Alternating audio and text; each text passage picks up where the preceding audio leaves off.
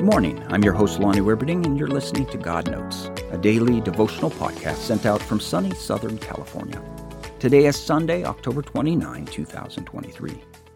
It was rated as the number 2 rock song of all time, and it took the Rolling Stones from just another band to a monster band.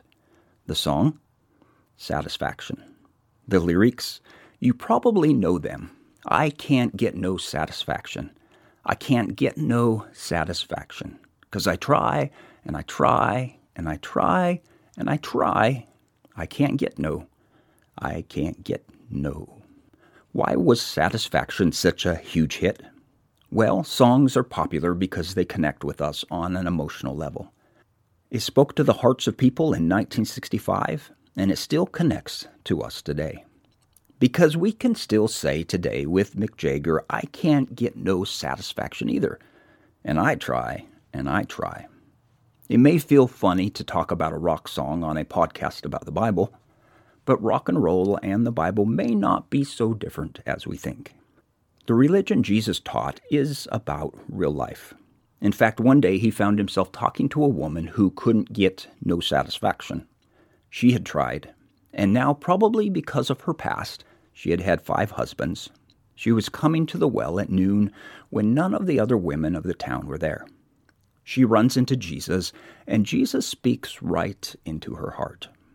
John 4:13-14 says, Jesus answered, "Everyone who drinks this water will be thirsty again. But whoever drinks the water I give him will never thirst.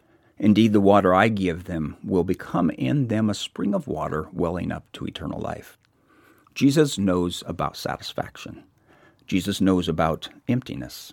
He sees this woman trying to be satisfied by the life she is living, but always finding herself thirsty again. And he knows what she really needs is him.